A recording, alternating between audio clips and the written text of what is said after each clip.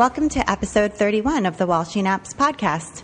I'm Abby Glassenberg. Today we're talking about designing and sewing and creativity with two longtime bloggers, Amy Karol and Ellen Luckett Baker. Amy Karol writes books, draws, paints, cooks, teaches crafting classes online, sews, parents young children, tries to exercise regularly, and uses her creativity to both express herself and engage with her fellow humans. Amy's the author of two sewing books, Bend the Rules Sewing, The Essential Guide to a Whole New Way to Sew, which was published by Potter Craft in 2007 and is currently in its fourth printing, and Bend the Rules with Fabric, fun sewing projects with stencils, stamps, dye, photo transfers, silk screening, and more, which was published by Potter Craft in 2009. She's currently teaching video classes in a variety of crafts on Creative Bug. Amy also sells artwork and a natural skincare line in her Etsy shop. Amy Karol, welcome. Hi there. Hi. Great to have you on the show. I'm so excited to talk to you. Ellen Luckett Baker is the author of 123 Sew and 123 Quilt from Chronicle Books. She's a fabric designer for the Japanese company Koka and a blogger at The Long Thread. Ellen lives in Atlanta with her husband and two daughters. Ellen Luckett Baker, welcome. Thank you. Thanks for having us. This is going to be a great conversation. I feel like long-term bloggers, kind of people who have been on the scene for a long time and have lots of experience and doing all kinds of different things. So it's really an honor to have you guys both on the show. So Amy, we're going to start with you. Your blog, Angry Chicken, was one of the very first blogs I found back when craft blogs were just beginning to get traction. And I want to hear a little bit about the history of Angry Chicken. What were you doing when you started it, and what was it like in the early days? Gosh, it was really exciting and really different than it is now. And I think there's definitely among maybe people who've been blogging for a while, there's the good old days. But it's true, you can't recreate something like that when it starts, when in its infancy. And I think I feel a little like a broken record because I probably have said the same things about this over the years. But for me at that time, I was a new mom of two little girls. I have three now, and my baby is 7, so I'm not sure what happened there. But I needed to reach out and I needed to connect with other creative people. And I was making a transition between fine art and showing in galleries and really embracing more of my crafting and working at home and trying to do creative projects that I could do with my children around and show it. I think that was the key. I wanted to show it. I wanted to show it and talk about it. And I also wanted to tell people about the books that I read and what I was cooking and what I was doing. And I got the opportunity to sort of have my own magazine, which is what I've always thought of my blog as my own magazine. And that was and it was practically free. And I kind of, I just fell in love with it. Yeah, I love that idea of a blog as your own magazine. I think that's really key. And I also share that feeling of wanting to be able to do some things at home and share it and kind of interact with other people who are doing the same thing. So I think that motivation is probably a pretty common one for women who start a sort of a craft-based blog. Okay, so what year was that? Do you remember when Angry Chicken? Yeah, because I just looked it up. I was trying to remember, and I thought I started blogging in about 2008, and I looked at my archives. It was 2005. Yeah, me too. May of 2005. So I think it was right around the same time. Yeah. Okay, so blogging has changed a lot since then. I mean, those were the days before Facebook, before Twitter, Instagram, Pinterest. We had Flickr and we had blogs, but you are still here. And I feel like there are a lot of people who were there then who aren't still here now. For whatever reason, blogging kind of fell off of their sort of to-do list. And so I wonder, sort of what the key is for you. Like, why do you think because you continually update, like you're steadily here, you're in my RSS reader, you just keep going. And I just wonder what you feel like the key has been for you. What's funny when you say that is the kind of really deep friendships I made blogging back then, all of those people are still blogging. Wow. And so it's kind of funny because I know that a lot of blogs have stopped, but kind of in my weird bubble, they haven't. Like the 7 or 10 blogs that I really connected with when I first started and we all sort of became friends. They're there. You're there. I mean, you're here. It's funny because yes, they've gone, but here's my point is that I feel like I resonated and do resonate with bloggers who were doing it from the heart to begin with. And that's not to put any judgment on anyone who's stopped at all. People's lives change. And also as media changes, I think the format kind of fits the personality for a variety of reasons, whether it's your personality and how you creatively express yourself or whether it's your lifestyle. So sometimes blogs require more writing and more time, and that works for a person's life at that time. And then later they're like, no, I'm Instagram because I'm more visual. I don't really care about links as much. But I just got into this groove of being able to, I had the most freedom. I could take photos. I can write. I can link.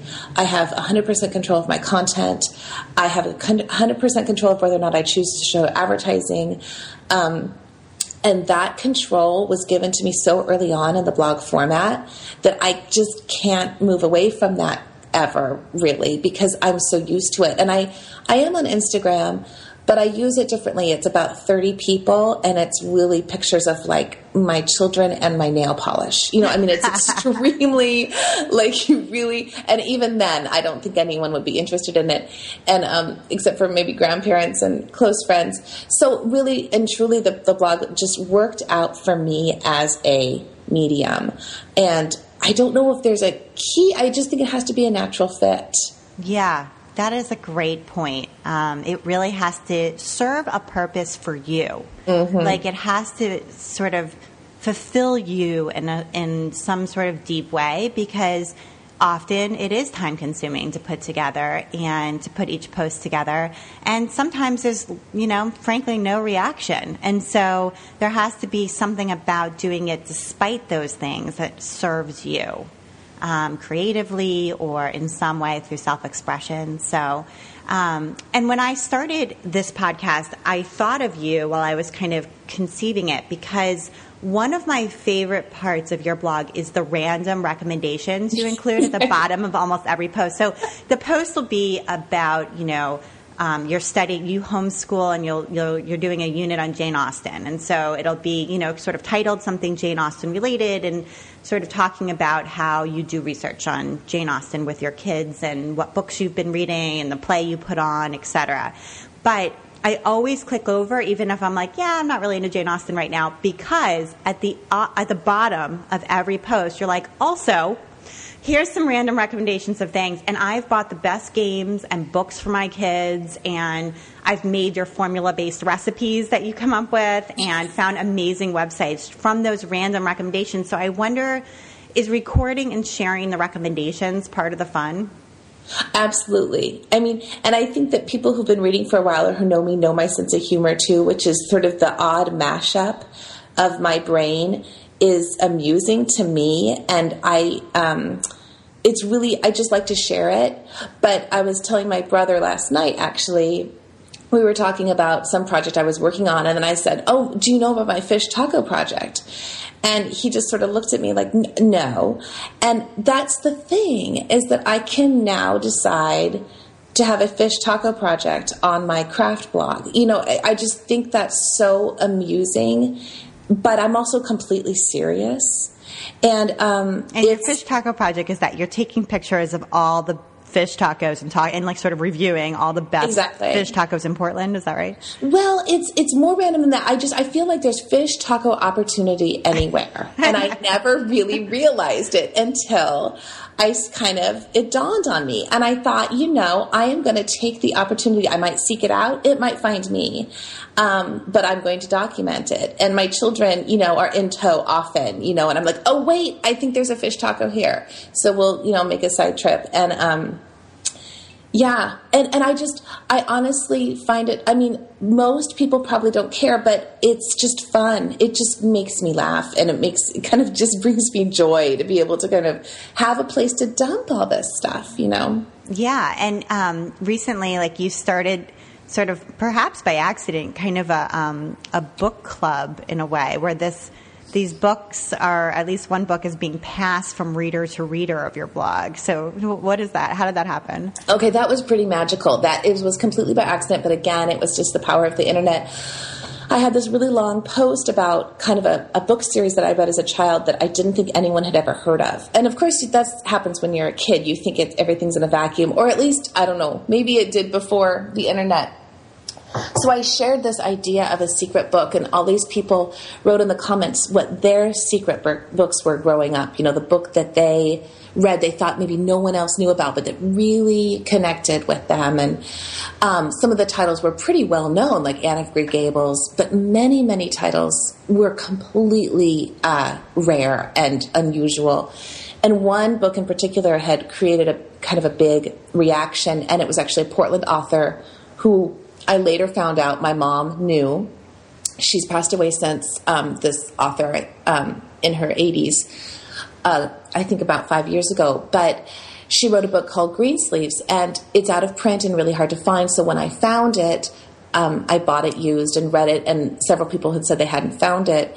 And I thought, well, shoot, I'll just mail it to you. And then it sort of just went from there. And I said, well, maybe you can write some comments in a journal, and then we can send it to the next person, and then they can continue to write in it. So I put in a library card, and so people have to sort of write their name to check it out when they get it, and then they email me when they're done, and I give them the next address. And so it's on its third reader now, and it's just magical. I got a photo from the book and the journal that people have been writing in the comments, and so it's floating around now to different readers. And the other thing is it's a really great book. That's what's so cool, is the story is really unusual, and it's not at all what I thought it was going to be. And so that's sort of an ongoing group art project that I have. And I haven't shown this yet, but I printed out miniature covers of all the books people had suggested in those comments. And I think there were over 70, and then more came. And I'm going to do an art piece where all of the tiny covers are in either framed or in a small box, and the idea is that it's a secret book sort of trove in miniature, so we can pull out the covers and then decide what to read. Oh, that's cool. So they'll be removable, so you can pull them like a library. Yeah. Oh, that's so cool. Yeah. See, and all of this comes about through the blog, and so. Yeah, as I was saying earlier, it still serves that purpose, that's, without it, your life wouldn't be as rich, this wouldn't have happened. That's right. And it's hard when people kind of say, what do you do? And right now my answer is, well, I homeschool. And then if they want to hear more about me, usually that kind of makes people quiet. Then I'll say, well, I blog and I've written craft books. But what I do, well, right now, that book project was really wonderful. And working on art pieces related to that, or thinking about fish tacos, as silly as it sounds, or, thinking about projects that I want to do in miniature, because that's always a theme for me, is working really small. And it's yes, I'm a blogger, but it's become a way for me to be an artist in a different way. And so it's sort of hard to talk about. And that's why it's actually really comforting to talk to people who have read my blog for a while and sort of know what I'm about, because it is a little hard to describe why I do it, but I think when you read it, you can see why I do it, Yeah, absolutely. I think that's very, very true. So let's talk about Bend the Rules Sewing just briefly, because when that book came out, that was the first book that was written by a blogger that I knew. You know what I mean? Like now I feel like, blog to book, it happens pretty often. And once you reach a certain level of success, people are like, I got a book deal. And, but that was the first one for me. And I remember going to the bookstore here in Wellesley and finding it when it first came out and just like crying, like, Amy wrote a book. Like I was just I felt like I knew you, and here was your book, and it was real. I don't know. It was kind of a crazy moment. But so that book is sort of about making up the rules as you go along, which is the most liberating thing in sewing, in my opinion. So tell us just a little bit about sort of the theory behind that book. I think, it's interesting. I think that that's true. I would say that my emphasis on that book wasn't so much making it up as you go, because I do feel like a lot of sewers deal with frustration when they begin sewing because they are making it up as they go. I mean, I equate it to cooking or knitting. When you're starting and you want to make a cake, if you don't use a recipe when you make a cake, chances are you will be frustrated. Is it your fault? Well, not exactly, because you're trying to do it without a recipe. So in my book, it was sort of a trick in a way. It was bend the rules, but kind of have rules. Have some rules. Don't just go for it. I think what I saw people do and what I still see people do when they first start sewing is there's fear. And there's also expense. It's expensive and they're freaked out and they're nervous about cutting or nervous about following directions. And so they just sort of go for it, not realizing that their chances of it going bad are a lot higher. And I think the other thing that happens is if you say, well, it went bad because I never followed a pattern, it sort of is a nicer excuse than, well, it went bad because I couldn't follow the pattern. That feels really crummy. And so what I was trying to do is gently suggest that people do try to follow directions and do try to follow patterns, but sort of figure out how they sew and how they craft and how they create, and kind of to pick projects and patterns that gel a little bit better maybe with their personality types, or to know where their pitfalls are. Are you detail oriented, or are you fly by the seat of your pants? And to kind of be gentle with yourself, but also be honest with yourself about kind of how you think this is really going to go down, rather than a really tailored, project with a ton of details. Maybe, a pillow is a good place to start. But it was really just a conversation about kind of creativity and making things. Yeah. And I don't know. I love it. I love the idea of, well, for me, when I started, I love the idea of bending the rules, because for me, when I started sewing, one of the things that was most intimidating to me was thinking back to home ec and, sort of this teacher who was sort of scornful and felt as though, it had to be done exactly by the rules. And what I love about sewing stuffed animals and soft sculpture is that there aren't any rules. If you're making a bird, you can just make the bird. It's not as though you're sewing a garment and it has to be on grain and it has to be, cut exactly right and all of those things. It's very sort of free-forming creative, and I found that to be really liberating when I started to sew. So I think maybe that was why your book really spoke to me. Well, that's awesome to hear. It was, I'm really proud of my books, and it's been nice to kind of live with them over the years, because when I go back, my girls look at them a lot, and I'll read them and say, hey, that's pretty right on. It's nice. It's a nice feeling that I'm still right there saying the same stuff, Right. Okay. So, Ellen, we're going to turn to you. You have also been online for a very long time. When did you begin your blog, The Long Thread? I began blogging around 2007, and I had been reading both of your blogs, and Amy's blog was very inspiring. I was home with children. I had a baby and I guess a 3-year-old by that point. So we were I was ready to share things. We were making things at home. I was making things with the kids, and I wanted to share and meet other people who were doing the same things and really just find that sense of community. And I think that really was why I came to blogging. And what kinds of things were you making at that time? Like, what was your creative output like?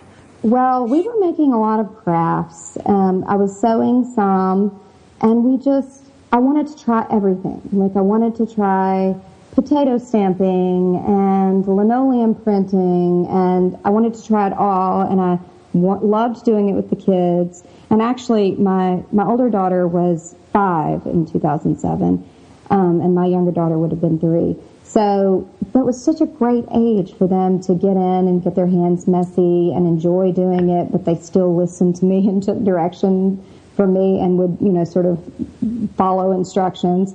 So we had a great time doing that. So we did a lot of crafting and just a little bit of sewing. I started sewing for my girls mostly, and that's really how I became interested in sewing. It all started with a Halloween costume. And I bought Amy's book, and Amy's book was unlike any of the sewing books I'd seen. For one, it was just beautiful and, not sort of the old school sewing books. It was much more modern, I felt.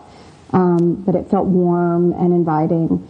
And I think that really inspired me with the sewing.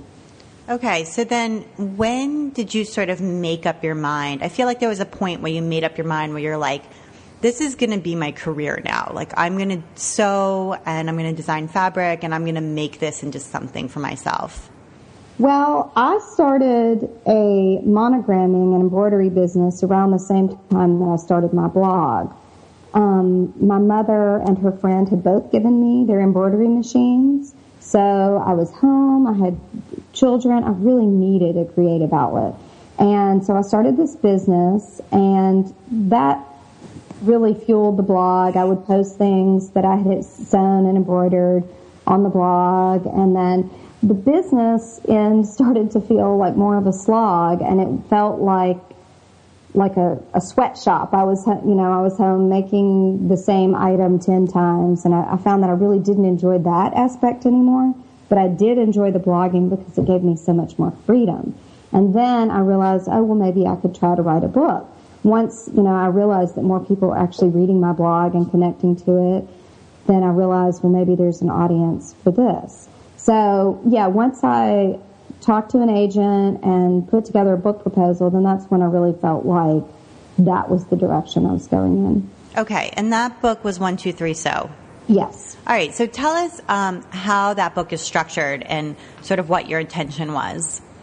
Well, I wanted to, because I feel like there are a lot of books where you have projects and then you drop the project and you move on to something else. So I wanted to take something simple and then build on that skill and try something a little more complex for your next project. So each of the chapters is in groups of 3, and they become progressively more difficult. So 1, 2, 3. 1 is easy, and then 2 adds a few more things, and then 3 will add a few more challenges to that, so that you're actually building your skills as you learn to sew. Okay, so give us an example of one of those progressions. I have a pillow chapter, and goodness, I haven't even picked up the book in a while, but so you'll learn applique. There are 3 different applique projects in the pillow chapter. So you'll do sort of an easy applique to begin with some fusible webbing, and then there's needle turn applique, and it just becomes progressively more difficult. Okay. All right. So you're building your skills as you go. Mm-hmm. Okay. And then that book came out, and then did you go and sort of dive into book 2 right away? No. I have to say, writing a book is so difficult. It's I always say it's more difficult than birthing a child, and it takes longer too. We've renovated 2 houses. I've birthed 2 children, but still writing a book it's a strain because you're working on such tight deadlines and you're working all the time. So my weekends were spent working on the book, and there really wasn't much family time. So I had to sort of emotionally and physically even recover from writing that book. And I think I took about maybe 2 years off before I was ready for another one. And I think I'm getting to the point now where I might be ready to write a 3rd book, but it takes a little bit of recovery time in between. Right. No, I hear you. Having written 2 books myself, I definitely feel like it's a lot. Yeah, it's a lot. Although I do think that there are a fair number of people who turn in the manuscript and turn around and submit a proposal like immediately before the manuscript's even been edited, just because there's something sort of addictive about book writing if you really like it. I don't know. It's odd that way. Yes. Yeah. But I also feel like blogging has really changed for you over the last maybe 2 years or so. So I know, like, you stopped having advertising on your blog, and I wonder if you can talk a little bit about how you're feeling about blogs now. Well, I really don't read that many blogs anymore. And I feel like I get information in such a fragmented way. I get information through social media, links. It's a really, like I said, fragmented kind of system that we're living in. So I don't read them as much anymore. And I got to the point with my blog where I had gotten enough readers that I could be a blogger, and that could be my job, and I could have advertisers, and I could start to pay contributors, and that really felt more like work to me than what I wanted it to feel like. And I wanted it to feel creative and natural and authentic, and it became not that way anymore. I felt like I was, I'd seen some blogs where they posted stuff and then their advertisers got mad at them, and I thought, I need complete creative freedom. And I had never been too personal on my blog. I talk about parenting some and some things about family, but I never got really personal. And so I sort of felt like there was this fork in the road, and I either needed to take my blog down a path where I became more personal with it, or I needed to professionalize it and, go down the path of making money. And I sort of got stuck in those paths and just decided that I just wanted to make things. And that's where I am right now. And I'm still I have all these things I want to write about, and I want to write about pop culture. I want to write about raising kids. I want to write about all these things, but I'm not sure that the long thread is really my format for that.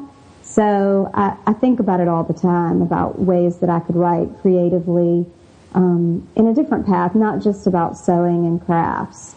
But I'm not sure the long thread is the right place for that. So I'm exploring ideas about that. It's interesting because once you become a professional in the field, what you say online is very much connected to your career. Yeah. Before you're a professional, you're just a hobbyist. And so a hobbyist can have any kind of opinion about really anything, and there's not really a repercussion for them, except maybe a few people might be angry or something like that.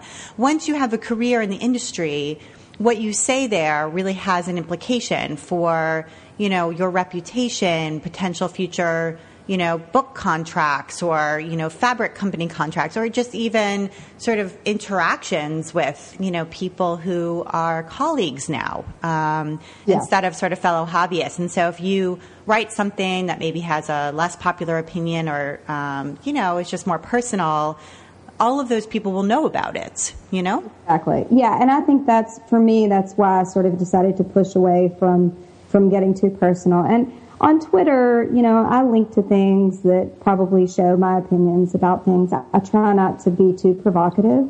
In my personal life, I probably am I'm a very opinionated person. So I try not to always share my opinions with people publicly, because I feel like I could alienate some people who are very nice people but happen to disagree with what I think on things. So that's been where I am at this point. And I really do. I think it would be fun to write a blog just about stuff and be able to have the freedom to write about whatever I want and not feel like hurting my fabric company or my publisher by expressing my opinions. Yeah. I really hear you on that.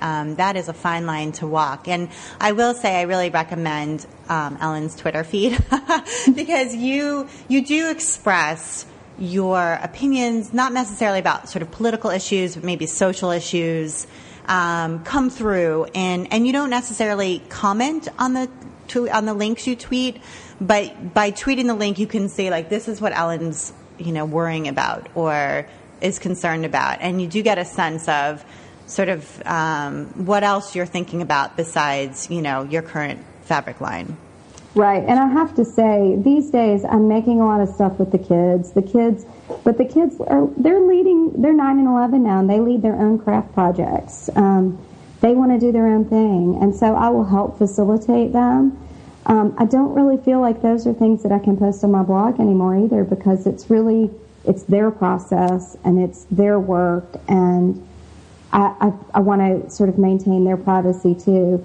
But we are making lots of things. I make lots of things with the kids, but in my own head, I'm in a lot of different places right now. I'm not sort of just in, thinking about sewing and fabric and crafting. I'm just thinking about a lot of other things too. Yeah, and one of the things I will say that I struggle with about writing about parenting is that I have a 10-year-old and an 8-year-old and a 3-year-old, and especially with my older children, I don't want to write about parenting them because I feel like at this point it's really not my story to tell so much. Like, it's our story, and in some ways the struggles that they have are their story to tell. And so I don't want to put it there. They can read really well. They can find it online easily. Right. Other people who know them can find it online.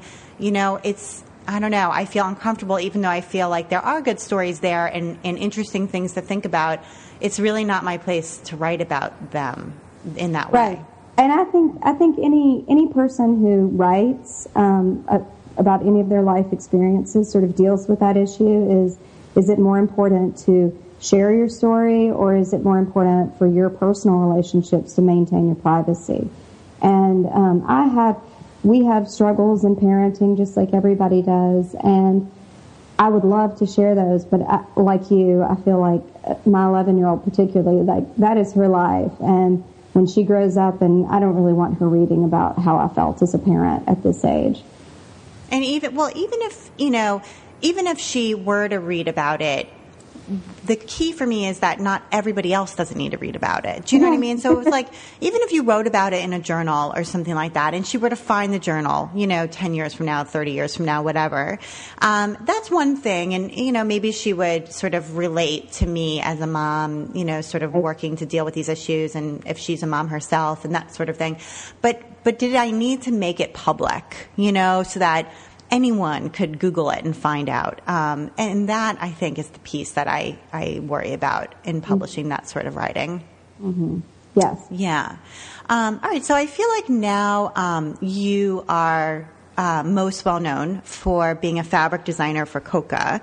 I'm saying that right, correct? Coca? Yes. Okay. Mm-hmm. Just making sure. So your prints are... they're like incredibly modern.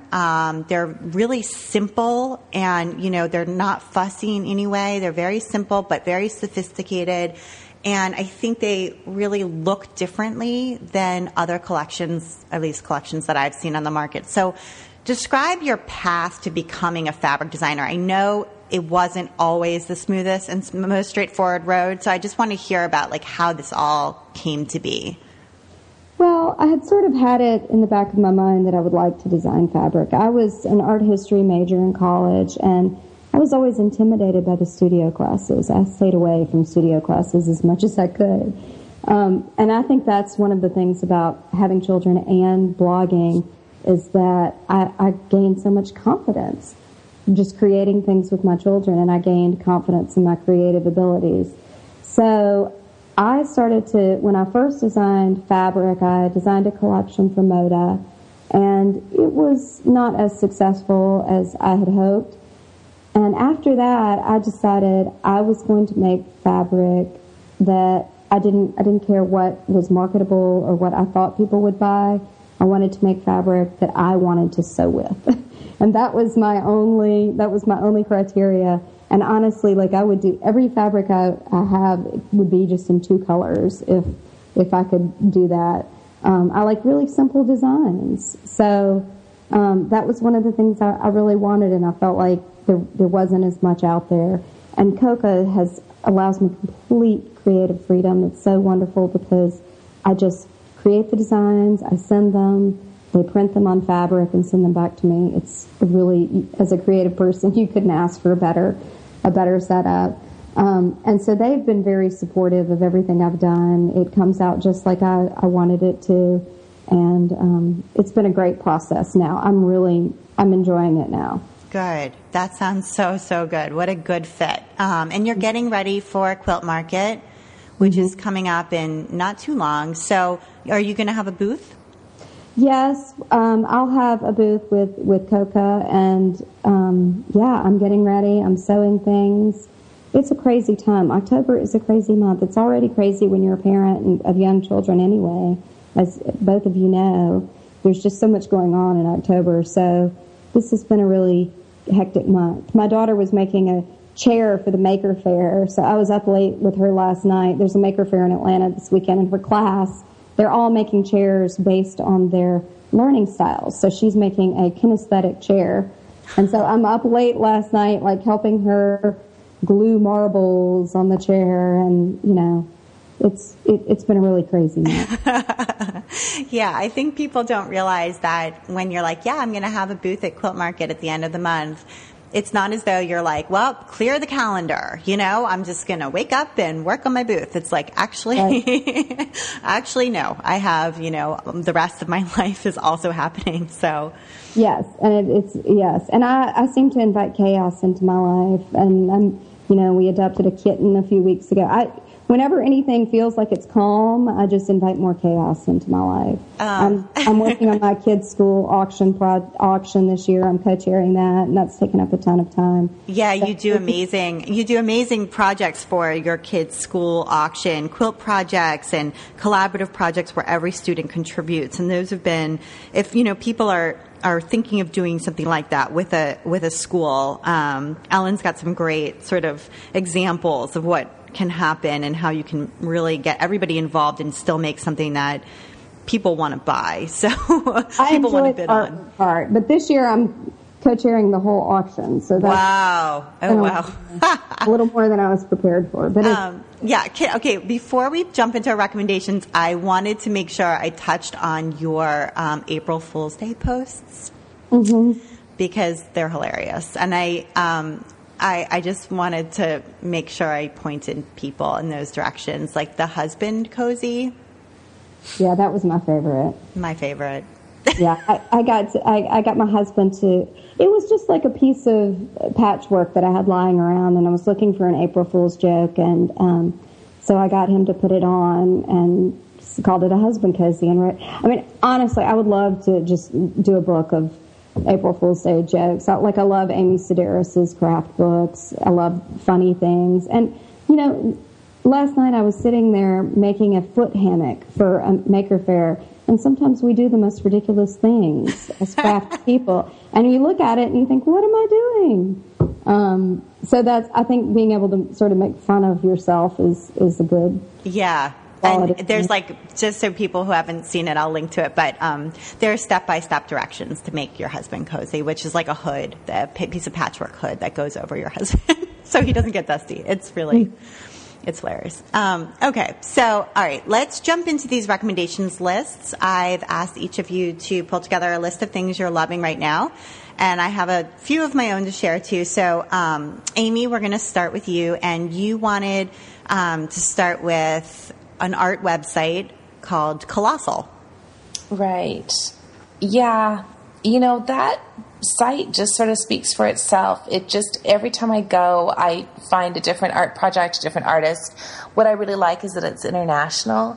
And you know how when you can look at design and art blogs, it starts to feel very small. You know, things kind of travel really fast, but the same things pop up over and over again. And I feel like with Colossal, I see things that I just never would have found. And lately we've been watching this little video that I think actually has been making the rounds, but it's a dancing stoplight person. I don't know if you've seen this, but the idea is that people are jaywalking. They're crossing the street when they should be stopping. And so to get people to stop, the stoplight person dances. And it's just this really great sort of art safety project, and I just love that site. Yeah, it's gorgeous, and you can just he posts a lot, so you can just get inspiration, you know, multiple times a day, or just something sort of beautiful to rest your eyes on. Right. Yeah, it's gorgeous. I recommend it too. I like it a lot. Ellen, you wanted to talk about actually a book that, it's funny, both of you have talked about this book. Ellen has it on her list, and Amy just blogged about it. So I think maybe we should get from both of you. But it's called American Quilts Below the Radar, 1950 to 2000. So Ellen, why don't you talk about it first, and then we'll hear from Amy. Well, I have the book ordered. I have not received it yet, but I think that one of the things that we think about, some of the young quilters or quilters who are coming up now, learning to quilt, they think that modern quilts just originated from this movement, but all of these quilt designs have been done before. You know, it all comes from the past. And I think that's just a really important thing to remember. So we think about quilts that aren't getting as much attention. You think there have been quilters for years who quilt for necessity, quilt for a love of it, and they didn't blog, they didn't have Instagram, they just made quilts. So I think it's really important for us to recognize that these things came from the source before us. And this book is unusual quilts. Like, it's quilts below the radar. There's something sort of like, I don't know, sort of off about them in a weird way. Like, they're not perfect. They're not all perfectly lined up. Like, they're beautiful, but sort of creative, I guess, in a way. Would you say that that's true, Amy? Yeah, I mean, it just blew my mind. I think I'm used to seeing collections, curated and put together of quilts that are from, I never know, is it Gee's Bend or G's Bend? I've heard it both ways.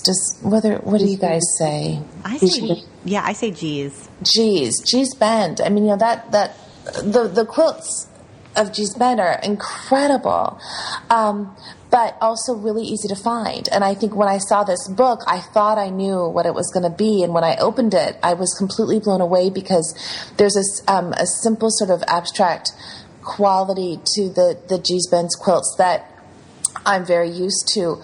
And this book has quilts that have a lot of small pieces, a lot of applique, a lot of very small kind of sort of mind-bending kind of designs that also are, nutty. They're just crazy. I mean, I look at these quilts and I'm like, this person was crazy. And I mean it in the nicest way, but they give off this vibe of just, sort of craziness. And I love that because, quilters, of course, can get pretty uptight. And these are very expressive. And I also think that there's something really comforting and magical to me about these being created.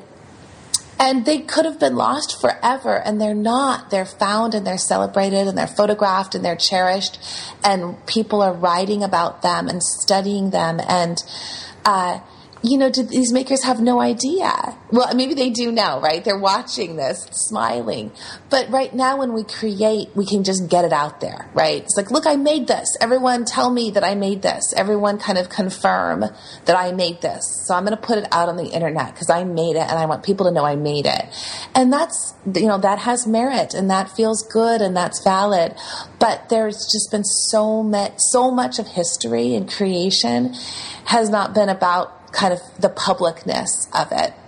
And so there's something to me really special about this book because I feel like these quilts are sort of getting their little spot in the, I don't know, on stage or something. Yeah, and I think you hit it on the head when you said that they're not uptight. Right? Because, a lot of quilting can really be about making sure every point matches up and sort of things are really perfect. And these aren't perfect, but they're still gorgeous.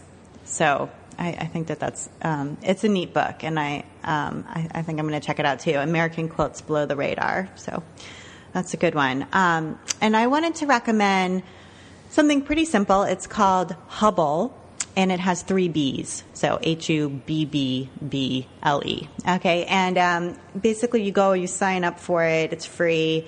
It's a website, and when you link it to your Twitter account. I love Twitter, so I'm on Twitter quite a lot, and I favorite things on Twitter all the time, and I use the favorite button, the little star button on Twitter, not as a way to say like. You know how some people, they use it the way you would click the like button on Facebook, just to be like, hey, I like what you're saying, but I don't use it that way. I use it as I want to return to the link you just tweeted. I want to return to this idea that you just, tweeted about. And so I use it that way. And so I hit the little star and favorite things, and then I completely forget that I favorited anything, and I never go back and look at them. So here's what Hubble does. It, once a week, sends you an email containing all the tweets with links in them that you've favorited that week. So it is really handy. You just get an email on Monday, and it's like, hey, it's from Hubble. You favorited 15 things last week on Twitter, 15 tweets that had links in them, and here they are. And so from there, you can be like, oh, yeah, I wanted to go back to that one. And I usually send things to Pocket. I love Pocket, and I save all my tweets or links and articles that I want to read later. I save them to Pocket, and that's awesome. But sometimes I don't have time or I forget. And anyway, Hubble kind of fills in that gap. So I just wanted to recommend it if you're like me and totally forget to revisit your Twitter favorites. It's a good one. Yeah. Ellen, I know you use Twitter a lot. Amy, you're not really into Twitter. Am I right? I found this is funny. I realized that I have one extra sort of spot in my life for social media other than my blog. And so when I first started my blog, my little add-on was Flickr, and I was all about Flickr in my blog. And then I couldn't really keep up with that. And so then I think I kind of took a break, and then Twitter came. So then I was like, I was totally into Twitter and my blog. And then I kind of lost steam there, and then Instagram came. And so now I do Instagram and my blog. And I can't seem to really, I'm okay with it now. I'm like, oh, right, Twitter, I forget to check. But, I can't do more than two. It's just, there's some weird thing. It's not a rule. It's just sort of my, I think it's my natural habit. I have a certain amount of time, and I just always run out of time before I get to a third source. But I do have this, on iPad, you can click, you want it to update your Twitter and Facebook thing. So I just click on those two things. So I have a presence there, but I don't go there. And then I'm bummed because I do have some friends that hang out on Twitter, and I don't kind of know what they're up to otherwise, and I feel bad, and then I want to go back, but I kind of have let go my inability to have three. I think that's entirely okay. I wasn't on Instagram for a long time. I was like an Instagram resistor. Right. And then I was like, all right, I'll try it. So now I'm there too, but it's definitely kind of my last place. So, which is weird because I feel like with craft bloggers, it's like their number one place in some ways. And for many people, it replaced their blog entirely. No, that's so true. And I always wonder because you can't really link. I mean, you can't link, at least right now. And I'm so, like what you said, part of what my joy is saying, oh my gosh, check out this weird thing I'm into. And I want to link to it, you know? So it's not really, for me. Interesting. Okay. So you wanted to recommend another awesome website, which is Brain Pickings. Right. That's kind of a rabbit hole. I mean, that's its own world. And I don't really even know how to describe it. I mean, is it just book reviews? I don't really know. It's just a great place for me to get inspiration. What I love about that site is that she doesn't focus necessarily on new books. There'll be things from way back, and current things and old things, and articles referencing books, referencing theories, referencing philosophy. And I just always find something there that's interesting. But I do subscribe to the digest, to the weekly, because it does, I can kind of get lost. And so I do like to sort of just visit once a week or even less than that. I think some of these sites that are really meaningful to me, I don't go to very often because I get too sucked in. So that's about, twice a month type of site for me. Yeah, she's amazing. God, Yeah. her level of output and her intellectual curiosity and knowledge base is just astounding. I don't know how she does it. It's crazy. Yeah, Maria. She's really, I don't know. I admire people who can do that. It's amazing. All right, Ellen, you wanted to talk about the Emery dress pattern by Christine Haynes. Yes, I just sewed one for Quilt Market, and it's a great pattern. I loved it. It fits well. It was easy to sew. The instructions were great. And really, I never sew for myself. So I think this is like the first real dress I've ever sewn for myself. I don't like to wear clothes I've made. I don't like people to say, "Oh, did you make that?" And then I have to get into a conversation about it. So I feel like some people are the other way around. They want people to say, "Did you make that?" And then they want to be like, "Yes, I did," and let me tell you about it, but not you. I will make bags, but maybe I'm just insecure or something. I don't like to make clothing for myself. I've always made clothing for my kids. So I was actually excited to make a dress and I made it in my size so it would fit me, and it's a sample for Quilt Market too. So that was fun. Yeah. Okay. Good one. I also never sew clothes for myself. I actually never sew clothes, but I never sew clothes for myself. Never. I don't think I ever have. And it's, I don't want to. I don't know. Something wrong with me, but there you are. Well, it's a lot faster to buy them. Yeah. Okay. There you are. I don't know if you, do you guys remember that TV show? It was on very briefly. It was called Craft Corner Deathmatch. No. Okay. There was this TV show. I don't know what. It was on late at night on some cable channel. It was called Craft Corner Deathmatch. It was probably on like 5 years ago. But the host's motto, sort of in the very beginning, he was like, "Remember, it's cheaper and easier just to buy stuff." And I'm always like, I'll come downstairs after like some failed crafting thing, and I'll just say to my husband, it's cheaper and easier just to buy stuff. Like, seriously.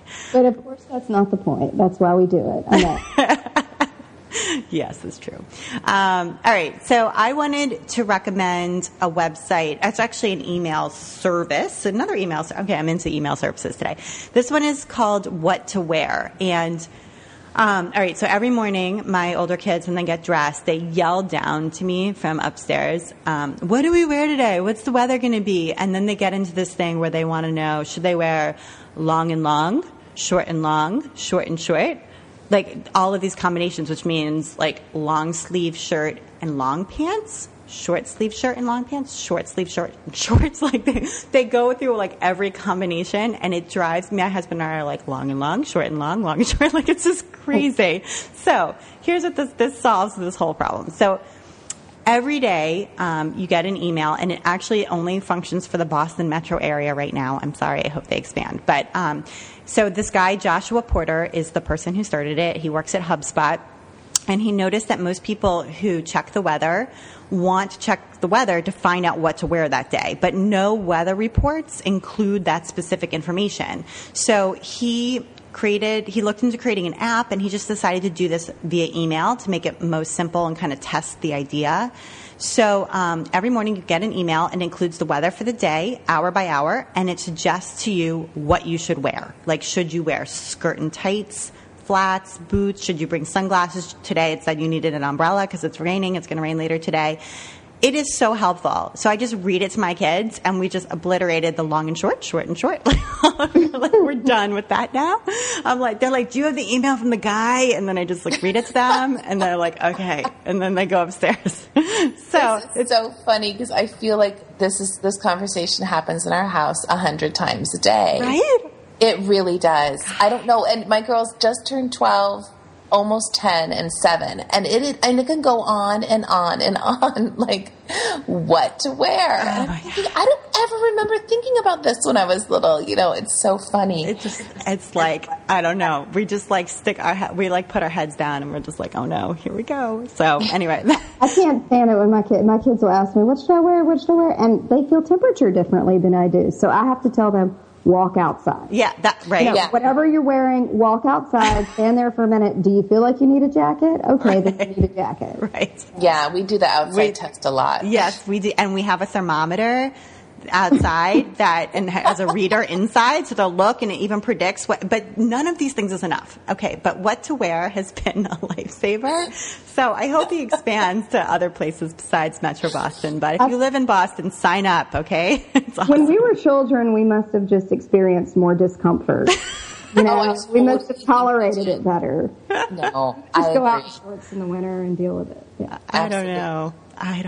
God, I don't know whether it's because we all have girls. I don't know, because that's potentially part of it, but maybe not. I don't know. Boys, do boys do this? I wouldn't know. I don't know. All of our neighbor boys, they wear shorts every day, every day in the winter. I've never seen them in pants. Yeah, and it's freezing here. Like it gets to be 4 degrees for months. Yeah. Like it's not okay to wear, but that's what they do. I know. I see them riding their bikes, and I'm like, what are you doing? Basketball shorts every day for years. Yeah. Yep. I'm like, I can't even wear that to bed, like in my own house. I'm freezing. All right, Amy, you wanted to talk about these brush pens. Yeah. Akashia, I don't know how to say that. Disposable brush pens from Jet Pens. Yeah, so it's a simple thing, but when I'm doing sketching at all and I'm using just a regular fine point, if I remember to actually, when I do my outline, to switch to a brush pen or even start with a brush pen and then go back in with just like a regular pen, like a Pegma, the quality of line is so amazing and it gives it a slight comic feel, but also I do a lot of calligraphy with the brush pens. And my middle child has taken them all and she now has them, which is unfortunate for me, but she loves them and she uses them the same way to outline, and they just give this sort of thick, thin quality. It seems really simple, but when you use them as a drawing tool mixed with regular pens, it's just magic. You're thinking, this is so great, it's $2 or something, but it really is. It's just a simple thing that I'm getting a lot of enjoyment of now. Awesome. Yeah. Anything that's going to make me draw more, because it's going to be cool and I'll be motivated to use it, so I'll draw more, is a good thing. Yes, absolutely. Yeah. The key is having your own craft supplies and not letting your children use them. Amy, it sounds like you haven't mastered that either, because I can't do it.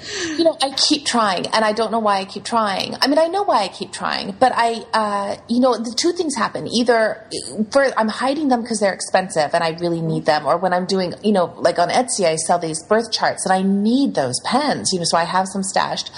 But then I just am such a sucker, because the minute they get to my really good art supplies, they do such amazing stuff with it. And so I'm like, okay, you can use the $30 Sable watercolor brush. I mean, it's awful, but I love it. I love what they can do. And so, I'm trying to balance it out.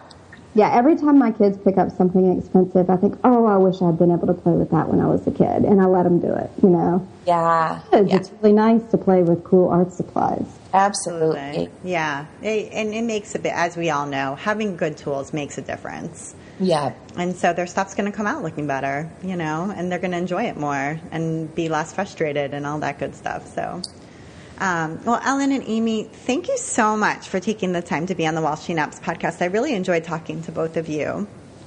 Thank you. Thanks for having us. Yeah. This was great. Oh, good. So you can visit Ellen online at thelongthread.com and Amy at angrychicken.typepad.com.